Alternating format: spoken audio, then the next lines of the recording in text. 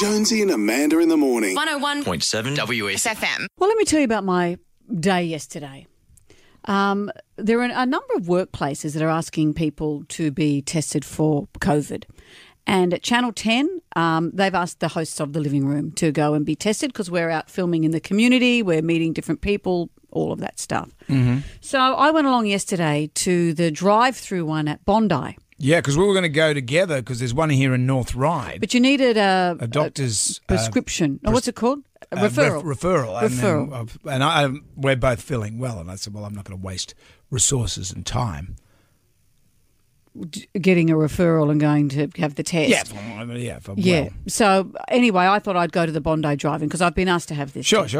So it's a long queue that day. Yesterday I got there about probably 10:30 or so and I waited for an hour and a half. You rang me at about towards the end of that. Saying I was just filling in some time in my car. I phoned everyone that I've ever met. Mm-hmm. So where did I feature? Was I right at the end? You got me at the end when I thought if I don't go to the toilet soon, what's going to happen? I got the toilet chat. You know what? All I got was, how long is this going to be? I need to wee. I'm going to wee in my car. Well, you know what?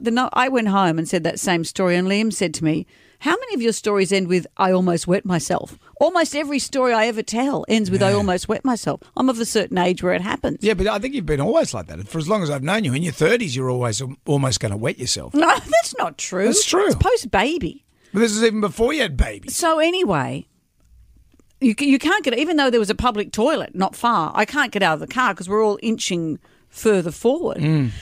So finally, after an hour and a half, a very nice woman called Millie came up and said, here's what's going to happen. And I gave her my details.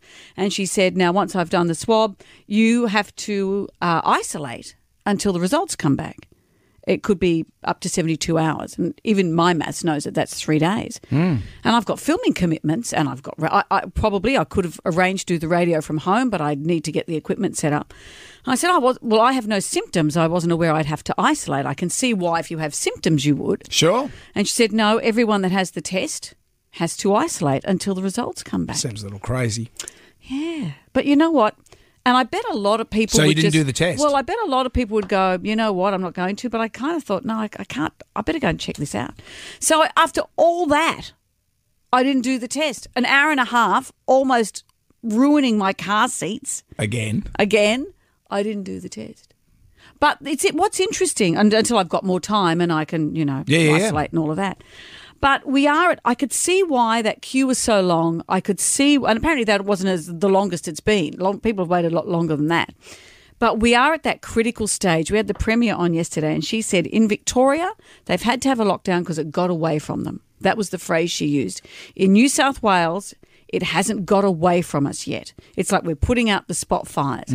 But she said she was particularly worried about this weekend. Here's what she said yesterday. There's 8 million of us. Yes. And each of us has the power to do the right thing. And I worry again about what people might do on Thursday, Friday, Saturday night this weekend. I'm just saying be extra careful. We know we're at this critical point. Yep. Please, if you can have a quiet weekend, that would be absolutely our preference. Have a quiet weekend, do things around your home or around your direct family or direct contact, and try not to do anything out of, which might be regarded as risky behaviour.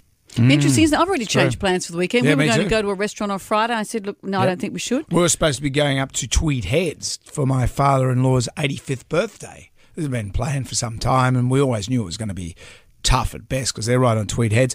To fly into the Gold Coast, that's easy, but getting from the Gold Coast to their house, which is 4 minutes from the airport. But the border's open. Yeah, I know, but it's a nightmare. So then we're discussing flying to Ballina, then driving 85 Ks to Ron and Maeve's. And then I said to Helen, look at this. We've got an 85-year-old guy that's having a birthday. We've got our niece has just had a baby. Why are we bringing a whole clan of people up? And then this is where you got to just, it's better to not see them than see them, if you know what I mean. Well, it's funny, isn't it? Because this is how we used to be. Then we thought that we were back to almost normal. But as the Premier has said, these little spot fires, if we do the right thing now, will be okay. Just hang at home. Make some curried sausages. Everyone loves those. Okay. Just don't have people around. Well, why would you? I'm not going to your house if you're going to make me curried sausages. Jonesy and Amanda In the morning. 101.7 WSFM.